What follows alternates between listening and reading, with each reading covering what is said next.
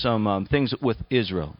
And we know that there was a resolution that was made, and if you don't know, there's a resolution that was made that was basically stating that they were redividing and stating that some of the land that was previously given to Israel, they were taking back off the table and such. And we know that in the United States government at that point in time, which has traditionally has vetoed any types of those types of resolutions, stood by silently and let that pass, and they abstained from voting.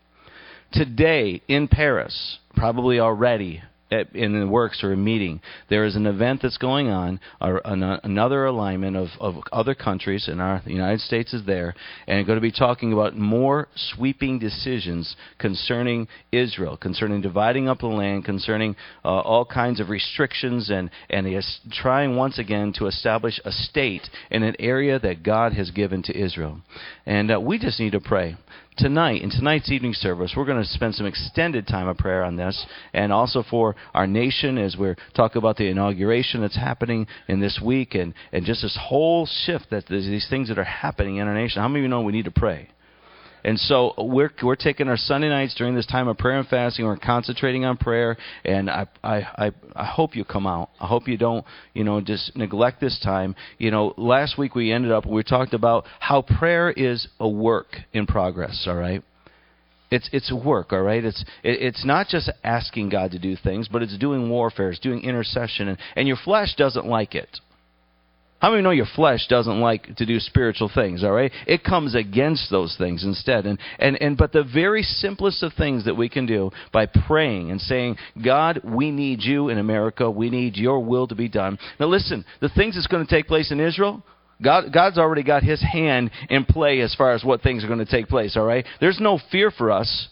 God's will is going to be done in Israel, all right?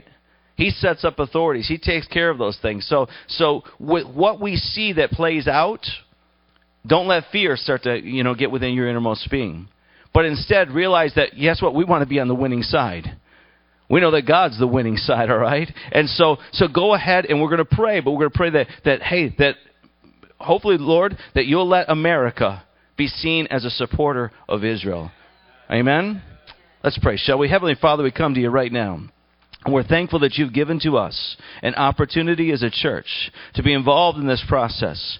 And Lord, we don't want prayer to seem as it is senseless, or it won't have any effect at all. But you told your people to pray for the peace of the nation of Israel. You told us, God, to bless Israel. You said, Lord, that those who are in relationship with Israel will also be blessed. It's happened historically. We can see it throughout the Word of God. We can see that happens.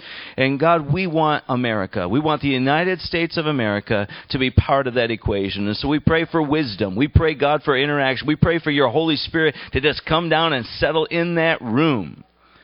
Settle in that room, in that gathering spot with those world leaders as they are considering the changes and the things that will take place that will affect, really, your return. Lord, that we know the Word has been written. There's some things that have to be played out, and Lord, we could be living in that time. So let the United States of America be found as a partner with the nation of Israel. God, I pray that you would just move in a powerful way. I thank you for this service. I thank you, God, for working and doing the things that are necessary to make us into the people that you want us to be.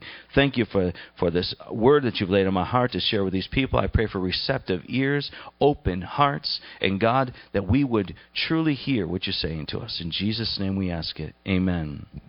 Amen. I have a question for you. The title of this message is called Emptied to Make a Difference, or Emptied. How many of you like to eat? Yeah, you love to eat. How many love to eat? I mean, you think about special dishes from time to time, and you say, oh my goodness, you see a picture of something, and you're just like, oh, I got to get the recipe for that because that looks really good. How many of you know what I'm saying? All right, yeah. We love to eat. We love even to be satisfied. Sometimes we've eaten so much at different times, something looks so good to the eyes that it was more than our stomach can handle. How many of you say, yeah, that was me at times? A time or two, right? How many of you have ever gone to a buffet and feel like you have an obligation? Yeah. Now they're hoping to make money on you, but some of us literally walk in there and say, you're not going to get one over on me. I'm not just going to eat one plate. I know this price that I paid includes more than one time to the bar, and I'm going to go, all right? You want to get your money's worth, and you regret at different times when it's all over having that experience because you're like, oh my goodness, I am so full. We as humans tend to always want to live in full or on full in every areas of life, of our life. We find ourselves saying we want contentment, but contentment usually isn't really ever achieved. We want security, but we sometimes don't ever feel secure. So we're ever achieving to get fuller in this area, fuller in our happiness, fuller in our abundance, fuller in the things that will make us feel fulfilled. I think it is safe to say that as Christians we desire, though, also at the same time to live for Him and desire to have a full life. Is that right? Yeah. Well, I want to tell you a story of a man who experienced a full life. There was a boat that was docked in a tiny Mexican village, and an American tourist complimented a particular Mexican fisherman on the quality of his fish and asked how long did it took him to catch the fish. The man said, not very long. Well, then why did you stay out longer and catch more? Asked the American. The Mexican explained that his small catch was sufficient, say sufficient, to meet his needs and those of his family. And the American said, but what do you do with the rest of your time?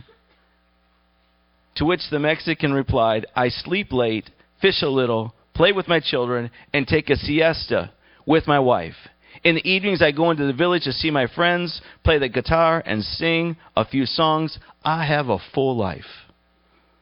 To which the American interrupted and says, I have an MBA from Harvard, and I can help you. Here's what you should do. You should start fishing longer, every day. You can then sell the extra fish you catch. With the extra revenue, you'll be able to buy a bigger boat.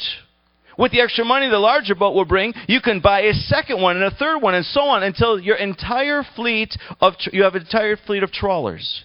Instead of selling your fish to a middleman, you can negotiate directly with the processing plants and you can make bank. You can then leave this little village and move to Mexico City, Los Angeles, or even New York City, from where you can direct your huge enterprise. To which the Mexican said, how long will that take? 20, perhaps 25 years, replied the American. And afterwards, that's when it really gets interesting. Because Americans, you see, when your business gets really big, you can start selling stocks and make millions. Millions, really? And then after that, he says, after that, you'll be able to retire, live in a tiny village near the coast, sleep late, play with your children, catch a few fish, take siestas with your wife, and spend your evenings enjoying it with your friends. Living the full life.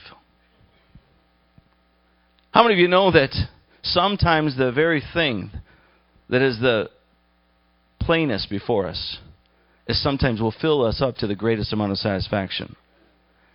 The plainest thing. I mean, the thing sometimes that other people or the world or even the culture in which we live belittles or plays down.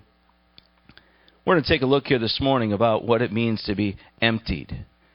And by being emptied, we can make a difference. We're going to see how that Jesus himself was emptied. We're going to give you a passage to read with that in just a moment. But first of all, I want you to know this, that someone who is full of themselves is truly empty. I want you to remember that thought, all right? Someone who is truly full of themselves is truly empty. I want you to turn in your text, if you would, to Mark chapter 14. Verse number 3 we'll begin with.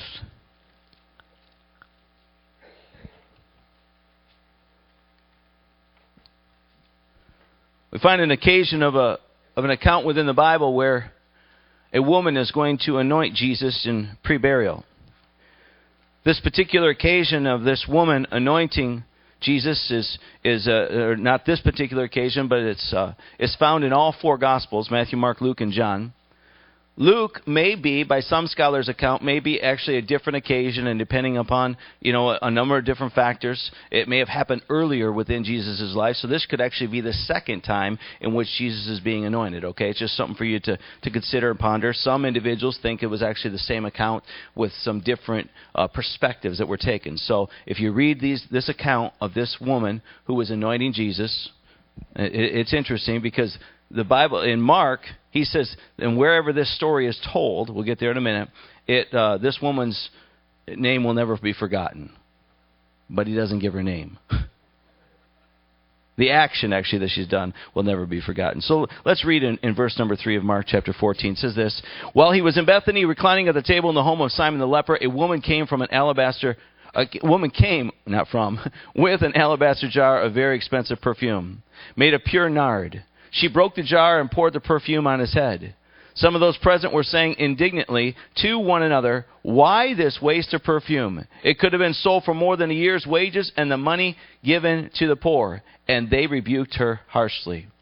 Leave her alone, said Jesus. Why are you bothering her? She has done a beautiful thing to me. The poor you will always have with you, and you can help them anytime you want, but you will not always have me. She did what she could. She poured perfume on my body beforehand to prepare for my burial. Truly I tell you, wherever the gospel is preached throughout the world, what she has done will also be told in memory of her. This particular action of this woman, with no name in this particular account, is going to be told over and over again. It will be associated with this woman preparing me for my burial.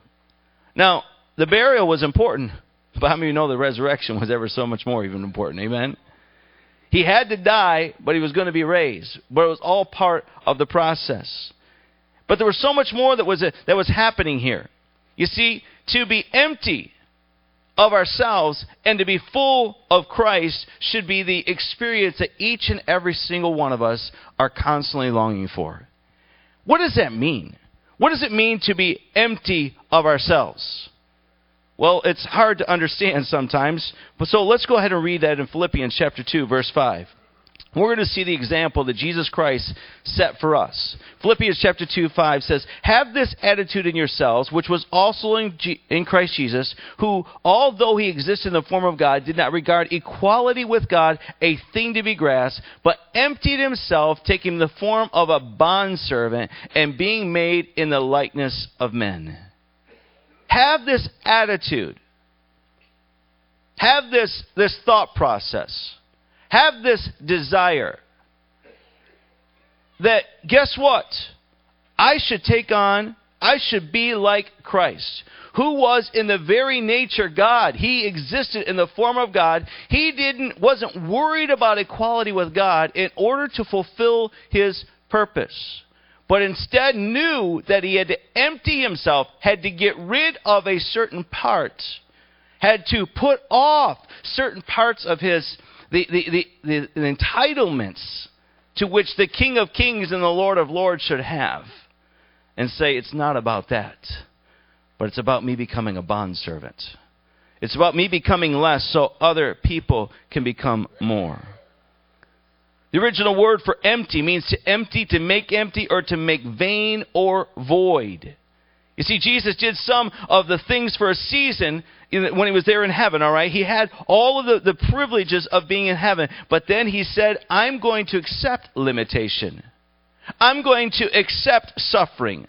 I'm going to accept lowliness within my body so that others might be able to be full. And full of me is what he was hoping. Jesus literally poured himself out and made himself nothing for you and for me. And instead of our response, our natural response instead of that is take more, give me more, fill me up more. And sometimes the desire isn't for more of him, but more of the things that this world has to offer.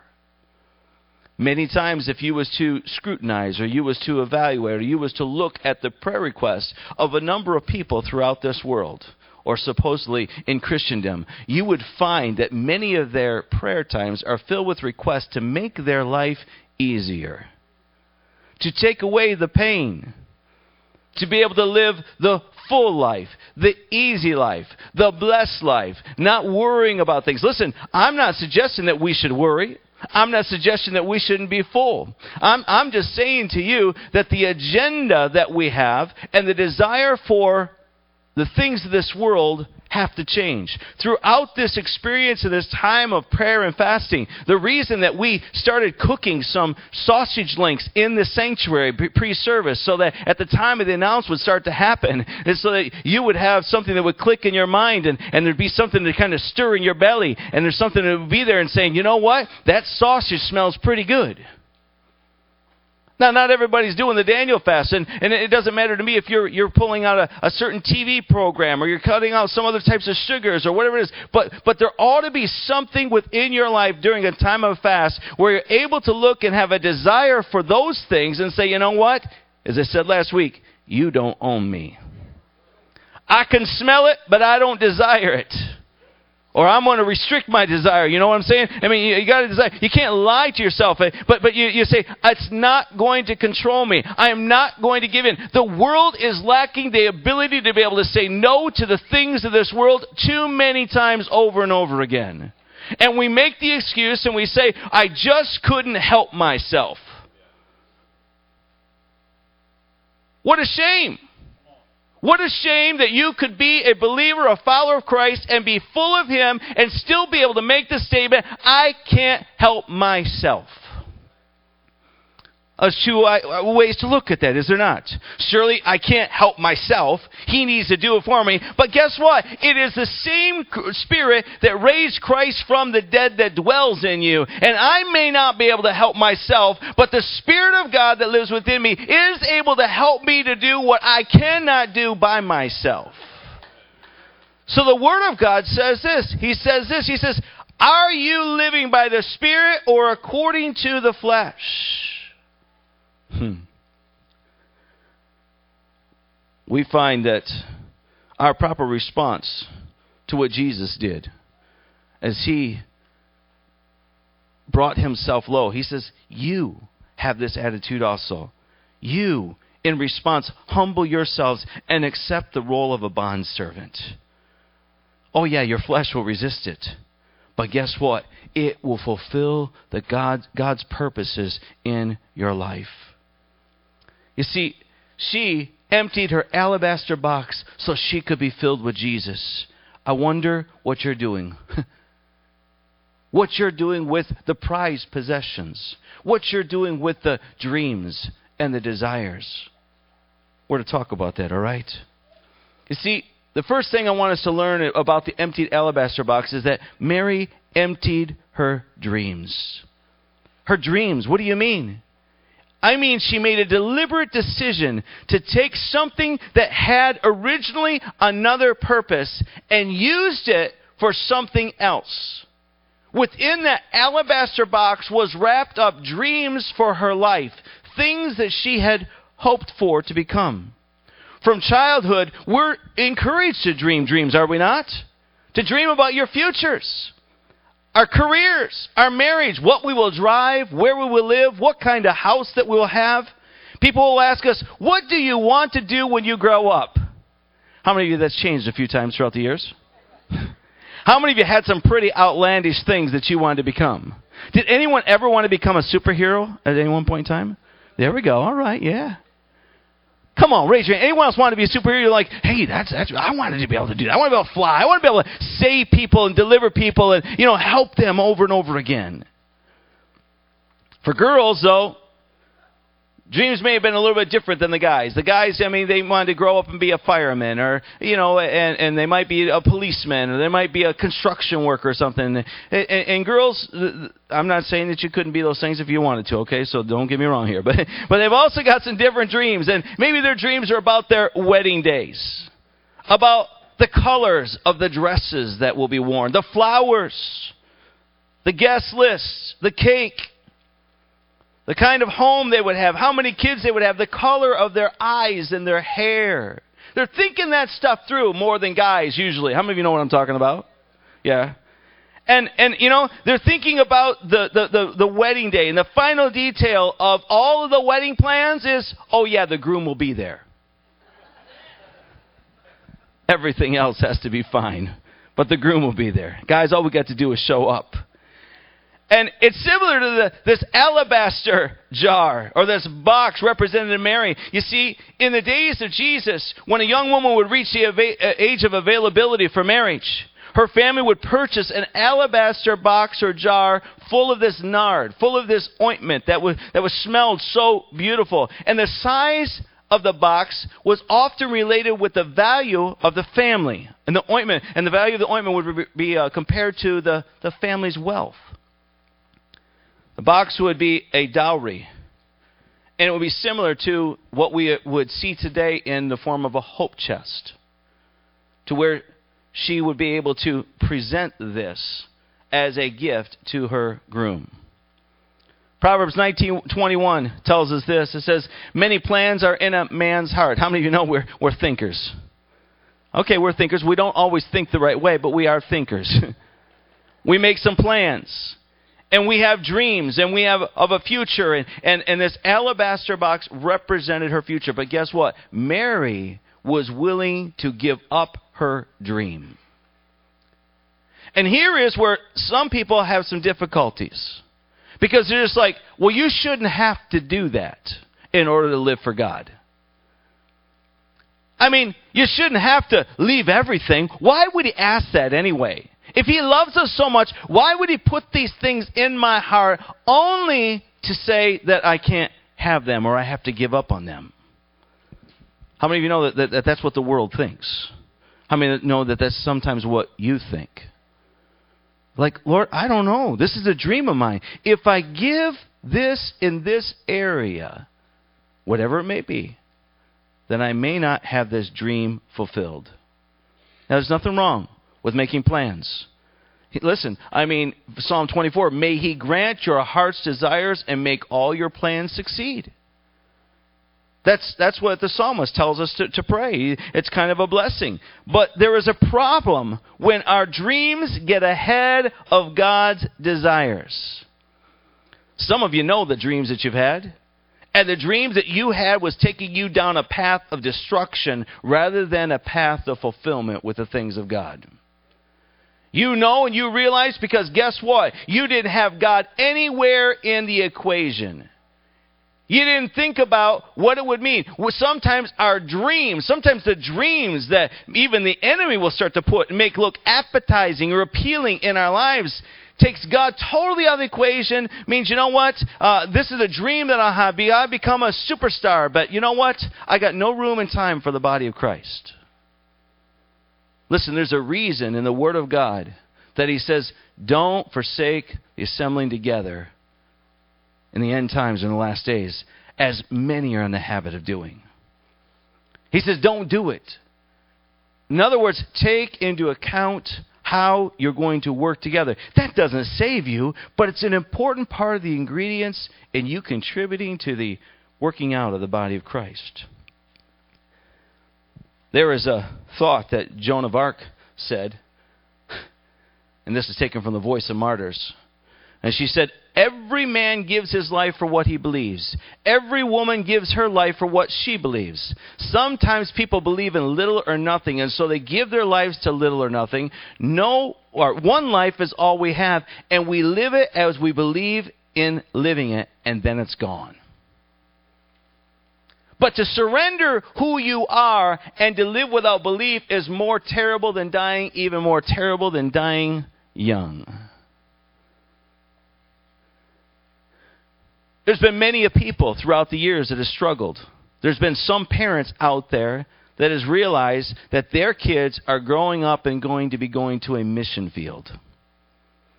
And there on that mission field, especially in days of old, there was not any certainty whatsoever that that person was going to return back to their home. We find that many of them took every worldly possession that they had, and they took it with them with not the intent to return. Grandparents and brothers and sisters would say goodbye with the hopes of maybe seeing them, but not a hope that was a believing kind of hope. Why? Because their dreams were being sacrificed. The dream of every grandparent that they have, that they would be able to see their kids bear kids, and then the grandkids come over and be able to spoil them and to be able to send them back home. Some people, for the cause of the gospel, have given that up, realizing that they will never be able to share in that particular dream, because guess what? His purposes and his plans are more important. Think about that alabaster box, because the second thing I want us to concentrate on is that Mary emptied her desires. Listen, you aren't human if you don't have desires.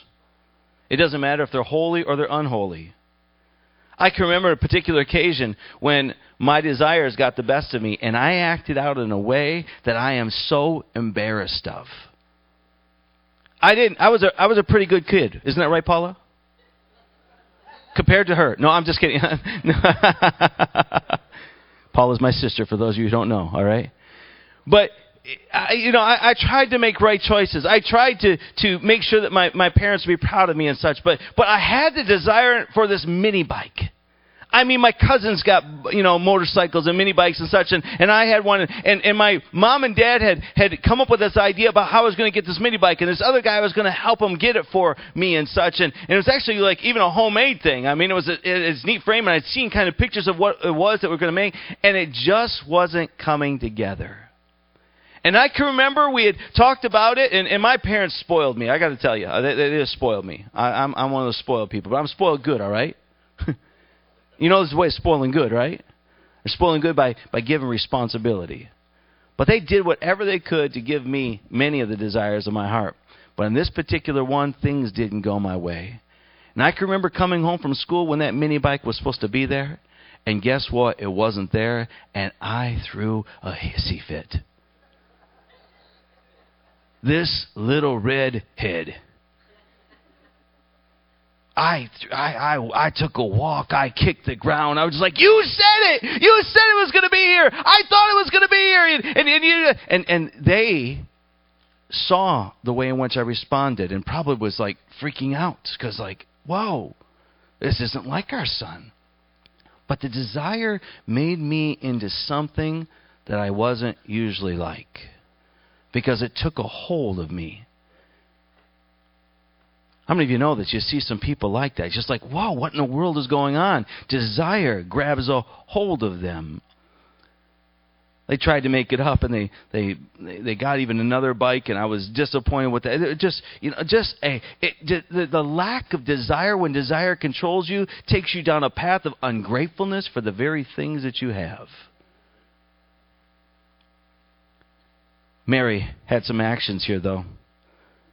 She says, "Listen, I know that my dreams, when I bring this alabaster box, I'm giving away my dream, my ability to be able to present to my groom this particular ointment." And my desire, in researching this a little bit more, you can find that the alabaster box was often, for the woman, taken and broken at the feet of the groom. And now she has no gift to give towards her man of the future. You know, here, it's interesting because the Word of God says this, Psalm 37:4, "Delight yourself in the Lord, and He will give you the desires of your heart." And some people have read that throughout the years, and they're like, "Yeah, He's going to give me everything that I want." I mean, doesn't the Word of God say that I pray and I ask, and wherever two or three agree upon it, it shall be mine? He hears from heaven, right?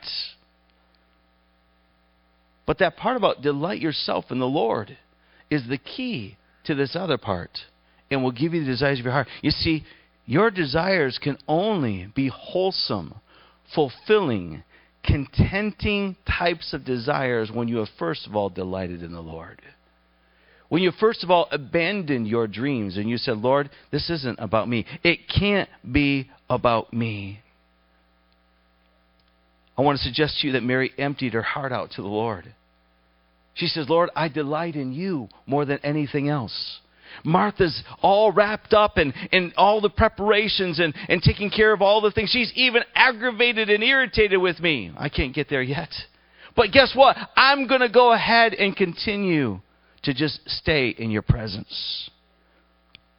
You see, what will happen is when you surrender your dreams and your desires, it will also change your direction. And some people think, well, I've got it all mapped out. I've got it all set up. Listen, all of us love to hear the story of the person who is effective and on the evangelistic field or on the mission field or somewhere in ministry that was headed in one direction in their life, took schooling for certain things, and all of a sudden God spoke to them and says, you know what? Where you thought you were going to go, you're not going to go. And because they let go of that dream, let go of that desire, let go of that plan, it changed direction for their life and now forever has altered the course of other people's lives. We love to hear those victory stories. We love to hear people who say, you know what? God changed things up. But when it comes to us, when it comes to the changes that will take place in us, all of a sudden we start to get a little bit skittish. We're like, hold on. Time out. I mean, it doesn't matter what it's concerning. Maybe it's concerning money that you've been saving for something. For a vacation, for a particular recreational event or an item, some type of possession, and the Lord lays on your heart and says, guess what? I want you to take that money that you've been saving for this particular activity, this particular thing, and I want you to give it to so-and-so. I want you to pay this bill for someone. I want you to give it in an offering. I want you to do something else with it. And all of a sudden we're like, whoa. That will change the direction that I was headed in. That will mean that I can't. Oh. But this verse says, delight myself in the Lord and He will give me the desires of my heart. In other words, there's going to be a change in the direction of my desires. There's going to be something that takes place. There's going to be a draining out of me and a filling up of Him. Listen, we used to sing that song, there's no turning back, no turning back. It was intended for us to put our hands to the plow and not turn back when it comes to things of God. But all too often we find ourselves when it gets difficult or when it goes in a different direction from where we want to go, from what we feel the direction is, there is a pushback. And rather than having the breakthrough, rather than going to the next level to where God wants to take us, we find ourselves bored. We find ourselves unfulfilled. And there's some people who have been in the body of Christ for years, can count them over and over again and be thankful for the amount of years that you've been within the church and with part of the body of Christ. And guess what, though? They're bored with their relationship. They're bored with going to church. They're bored with the people that's around them. What do you mean bored? I mean, they have grown weary and they said, is this all that there is? And I would suggest to you, it's not about what particular presentation. It's not about what particular program. It's not about the particular songs that we sing. It's not about the message that I preach to you, all right, that will take and move you from your boredom. But it will be the desire that you have to empty yourself of self and begin to fill yourself up with the things of God. To truly say, Lord, it's not about what I want. It's not about my preferences. It's not about my plans. It's got to be about yours. And as I do that and I venture into the areas of the uncharted territories, maybe I'll be able to go as Abraham did and be able to believe that wherever I put my foot, the Lord goes before me. Whatever things that I see, guess what? God's going to be able to give to me because I don't do it for my glory. I do it for His glory. I do it for His gain. You're never going to experience anything that's out of the ordinary, anything that's in the supernatural, anything that's at the next level until you say, guess what? I'm going to take this foot and I'm going to pick it up and go to the next level. You got to step out of your comfort zone, church. We've got to move to that place that says, you know what? It may be a different direction, but guess what? I got my hand in His hand. I'm following after Him. I'm taking on His attitude. And guess what? I'm going to see myself fulfilled when I start to do things in His direction and His way. Many of you know of the man that I'm about to mention. His name is Steve Hill. Steve Hill came to this town a number of years ago in an event called Awake America, I believe. He passed away a couple years ago, I guess, and he had been existing and been fruitful in many, many years of his ministry. He's now in the presence of the Almighty God. But his life was not always directed towards the things of God. If you know his story, and I'm sure that you probably do if you were around in that time or you've read any of his biographies, you understand that as a teenager, he had some serious issues. He got involved in alcohol and illicit drugs, and at the age of 21, due to the effects of drug abuse, his body began to shut down one Saturday morning. He began to have convulsions, uncontrollable, suffered through these extreme convulsions, and his mother didn't know what to do, so she had a preacher come over and pray for him. And here is what the pastor said. His name was Pastor Hugh Mozingo, and he said this to Steve. He says, Steve, I can't help you, but I know someone who can. His name is Jesus. And out of desperation, the account says that Steve Hill began to cry out just the name of Jesus. Jesus, Jesus. And instantly the convulsions stopped, and he stopped in that very particular moment, and the addictions that were in his life was broken off, all right? There was a process that had begun, but he knew that it wouldn't be complete until he had to rechange and alter the course of his life. And he went to a teen challenge. Amen? He went to a teen challenge ministry, and he found Jesus Christ there in a very personal way, and he began to live his life for the Lord. Now, listen, he was facing some serious time in prison because of his illicit drug use and his dealings and the things that had gone on. But this judge ordered for him to go to Teen Challenge. How many of you know what, you don't like it when people tell you what to do? But sometimes it's got to happen anyway. Listen, stop that! I don't want to. I said stop that! All the way from the earliest of children, the toddlers, one of the very first words they learn is, no. You can't stop this. You can't make me. Steve graduated from Teen Challenge, went on to become a staff member at Teen Challenge. He was a youth pastor in several churches. Then he and his wife became missionaries. Went on the field. We was, as a youth ministry many, many years ago, was able to go and be with Steve over there in Belarus. Fantastic trip. And he went to London where a mighty revival was happening. He was prayed over, and he was healed, and he had some problems that was going on, and he went off to Brownsville. And on Father's Day of 1995 was part of something that shook this whole nation and even the world. For 5 years, he continued preaching there, along with the pastor, and they saw some awesome things take place. It affected even this church. But it was a change in direction. I suggest to you that there may be some dreams that you have. There may be some desires that you have. But maybe you need to submit those things and empty yourself up so you can make a difference that will forever change the direction of your life. Well, here's what's also going to happen, though, is that Mary's actions brought out the disgruntled. You're like, that's not a reaction that I want. But it's an action that will make a difference in other people's lives. You're like, really? How is that? I want the praise team to come if you would, please. You see, when you are doing the things that the Lord wants you to do, and people are mumbling and grumbling and complaining about it, as was the individuals here, as they looked upon it and they said, certainly, why this waste? They look at you and say, some people, well-meaning individuals, will look at your life at different times and will know that you're laying something at the altar, and they will call you a radical, a zealot.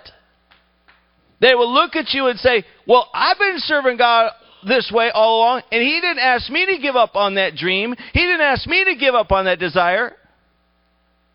He didn't ask me to change that direction. But it's in those times and it's in those seasons that you can't listen to what other people are saying.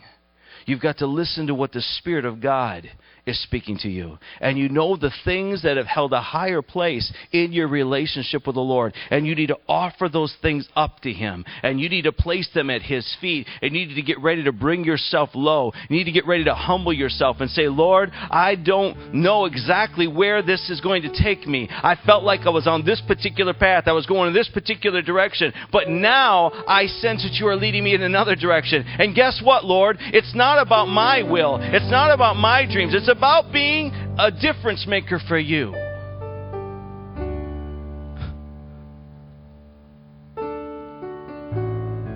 Jim Gall, in Wasted on Jesus, a writing that he had a book, he says, Mary is bent on wasting her life on her Lord, the God who loved her and forgave her, and she doesn't care who knows about it or what anyone else thinks. As we realize more and more who we are as sinners, and as we recognize the magnitude of what Christ has done for us, the more our hearts will rise up in us like the heart of Mary of Bethany. And we'll find ourselves saying, Lord, I want my life to be a drink offering poured out upon you. Wasting our life on God is a doorway to greater intimacy with Him. Jim says, I'm tired of boring church and mundane Christianity. How about you? Let me say it again. I'm tired of boring and mundane Christianity. How about you?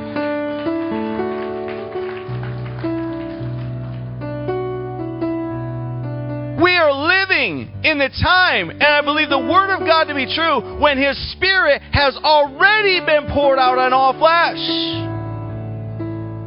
Sons and daughters are supposed to be having dreams and omen visions, and things are supposed to be taking place. It isn't waiting for the next move of God. It's us being the move of God, church. It's us looking at what we're involved in, the things that we're consumed with, the things that we hold as of value, and say, Lord, it's not about what I want, but it's got to be about what you want. And if anything in this time of prayer and fasting ought to be happening for you, you ought to be looking at those things that you've thought about and says, I can't do that. I can't give that up. I can't keep going on. I'm just too weak. Well, guess what? Understand your limits. That's a good place to be. But then, don't let something rule you. Jeez. For the Word of God says, nothing should be your master but Him. Don't let anything be your master. For Matthew chapter 6, verse 24, no one could serve two masters, for either he will hate the one and love the other, or he will be devoted to one and despise the other. You cannot serve God and wealth. Mark 8:36 says this, for what does it profit a man to gain the whole world and forfeit his soul? I do have a question for you.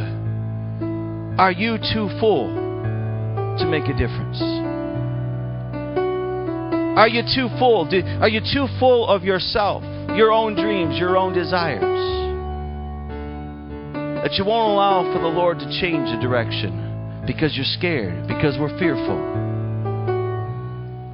Young people, old people, whatever you want to call yourself, experienced individuals,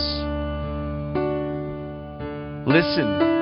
It's not too late for you to be used in a supernatural work of God in other people's lives. It doesn't matter. There's never been an age thing. Come on. Come on. Caleb said, guess what? I'm feeling young at 80. I'm feeling young. Come on, church. How many of you say, you know what? I don't care what everybody else says I'm going to feel, what I'm supposed to remember, how strong I'm supposed to be able to be, and all those things. I am declaring today that with every breath that's within me, with every single time that my heart beats, I'm going forward for Him. I'm going to make a difference for Him. Yes.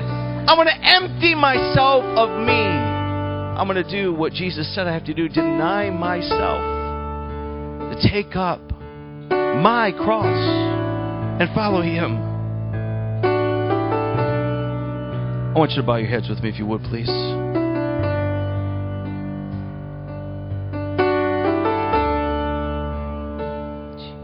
While you have your eyes closed, Jesus explained to the other woman, or Mary, in the book of Luke. You can go and look at that account, as to why she was willing to waste her life on Him. And the answer to that was because she loved Him so much, she knew she was forgiven from much. One of the problems that we have, and for people who've been in the church for a long time even, is that we forget from what we've been forgiven from. It's been so long ago, and we've so eradicated and got a lot of yucky things out of our lives. But God says, I'm not going to stop working in you. I'm not going to bring this work into completion until we are together. I'm still bringing you in.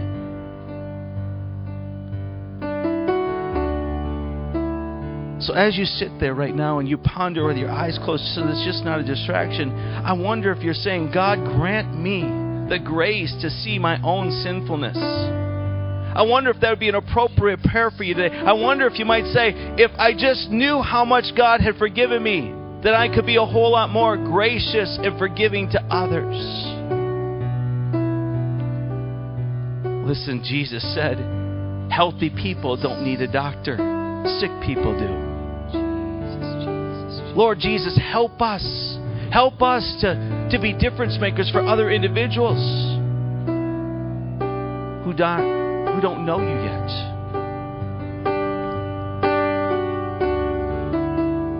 And this last thought, the church is not a museum for saints, but a hospital for sinners. It can't be about what particular plaques we could put on the wall, what particular types of accomplishments, and we've counted those things up, and maybe it's been part of your dreams and your desires, and I'm not saying every single one's been wrong, but guess what? We've even got to empty ourselves of that so that arrogance doesn't slip in. And it limits us, and we say we've attained this, we've got there, and we quit. Heavenly Father, I pray for this body of Central Assembly right now. And I pray in the name of Jesus that you will help us to realize the tasks and the missions and the purposes that are before us. I pray in the name of Jesus that we would see how full we are of ourselves at times, and we need to empty ourselves out to make a difference. That, Lord, we have allowed for the dreams and the desires to take our precedence over maybe what your will might be. And it might be a different direction. It might be a different way. And Lord, I pray that you would help us by the power of your Spirit to entertain those thoughts. I pray in Jesus' name that you would put a joy and a leap within individuals as they get ready to go forward in your name. What are we wasting our life on? Every head is bowed and every eye is closed, and you're here in this place, and you know there's some things that you are full of. There's some things that are taking your attention, taking your desires, they're pulling you in a wrong direction. And as full as you are, you're dissatisfied. And you say, you know what? I know what those are, and I'm giving them over to the Lord. If that's you, by the uplifted hand, lift up your hand right now. Come on. There's some things that I've let fill me up and full, and I've got to get rid of those things. All right? You can put your hands down. How many in this place would say, you know what, Pastor? You said, I know exactly what it is, but I don't. The problem is I'm just dissatisfied. I'm dissatisfied. I need more of Him, and I really don't even know how to empty myself out. But I'm going to ask the Holy Spirit to do that right now. Is there someone here today that says, yeah, I'm just dissatisfied. I can't pull my finger on it, but guess what? I want more of Him, and I'm going to find a way. I'm willing to pray the prayer that says, Lord, empty me. Come on, if that's you, lift up your hand. That's it. A few more. Good. You can put those down. You know, the emptiest person in here today, or I should say the The person that's actually lacking in the fullness of the Spirit is the ones who don't have a personal relationship with Jesus Christ. If you're here today, I'm telling you something.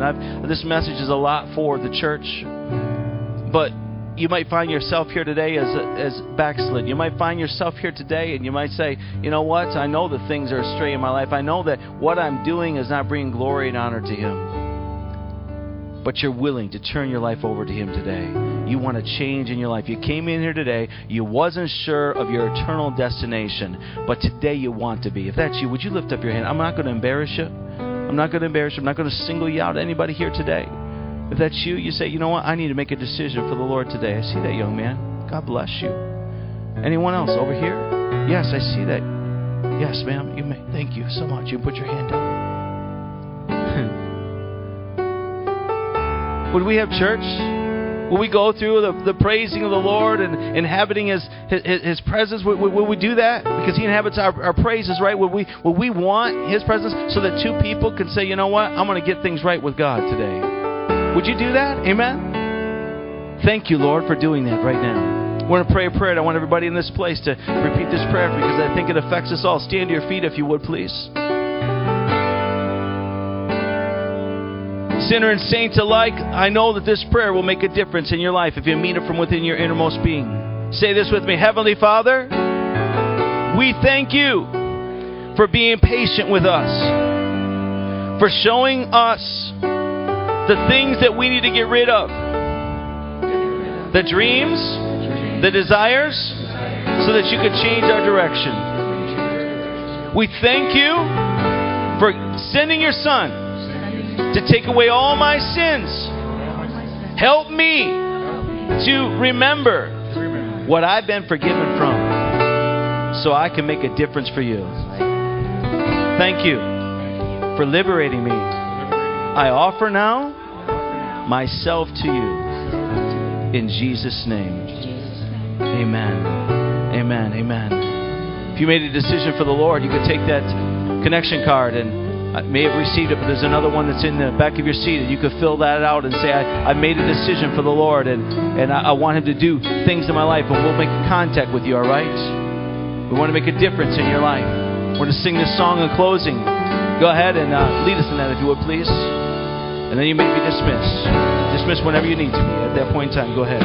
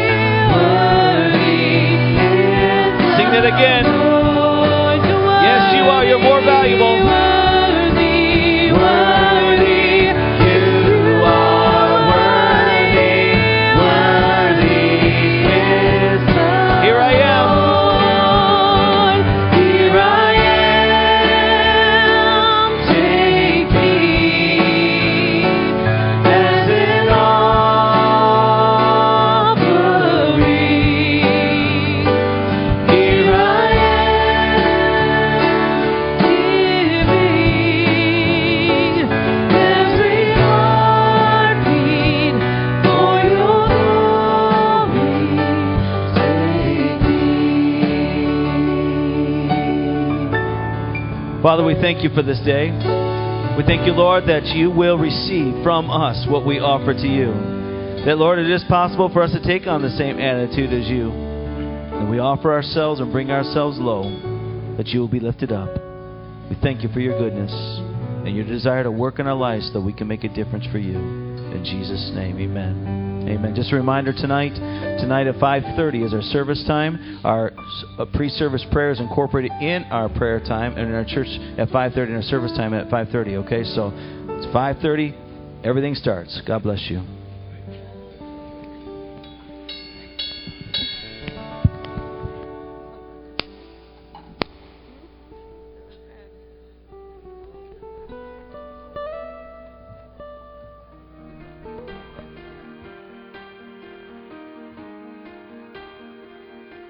Sometimes I think, what will people say of me when I'm only just a memory, when I'm home where my soul belongs?